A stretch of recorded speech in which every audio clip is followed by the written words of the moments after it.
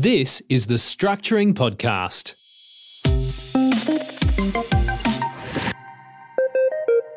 Hello and welcome back. This is Terry Waugh and you're listening to the Structuring Podcast. Today I just want to talk about superannuation death benefits paid into a deceased estate.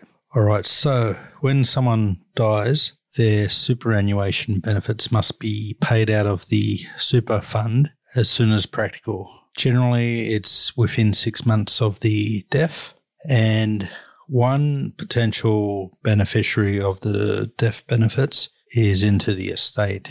So rather than going to the spouse or to the children directly, the superannuation could be paid into the estate, and from there it's going to pass out via the will, or if there's no will, via the intestacy laws. But let's just assume there is a will. So there's a few taxation issues there. So when the super is paid into the estate, if it goes into the general pool, it could be taxed. And that's because potentially non-tax dependents can benefit from the death benefits. So say Homer dies and one of his kids is 25 and the other two are under 18. If it goes into his general estate and his will says each child gets 1/3 of his assets, then one of those children, the 25-year-old, is probably not going to be a tax dependent unless perhaps they were financially dependent on Homer.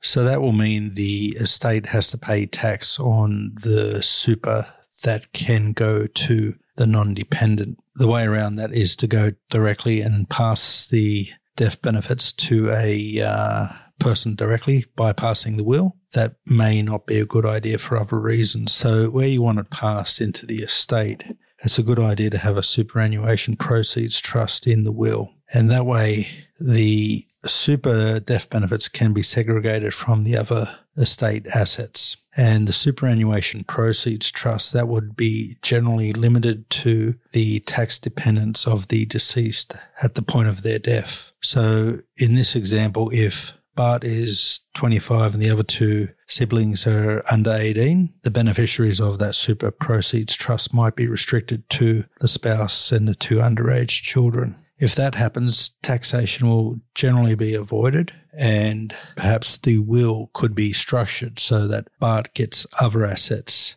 in place of missing out on superannuation death benefits of his father. So where it's paid into the general estate and it can go to a non-dependent, Section 302-195 brackets 1 of the Income Tax Assessment Act 1997 could mean it is taxed. And another reason to pay it into the estate is you might want it to go to a non-dependent or a non-cis act dependent, such as a friend or a relative who's not a child, who's not a spouse. It might even be an ex-spouse, because an ex-spouse is a tax dependent but not a cis act dependent.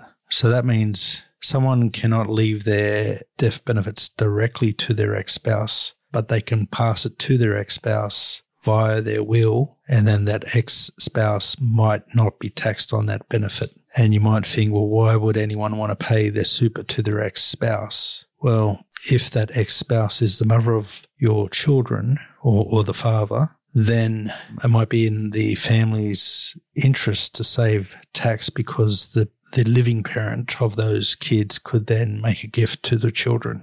All right, as always, make sure you seek legal advice from a solicitor and don't try this at home. That's all until next week. Bye for now.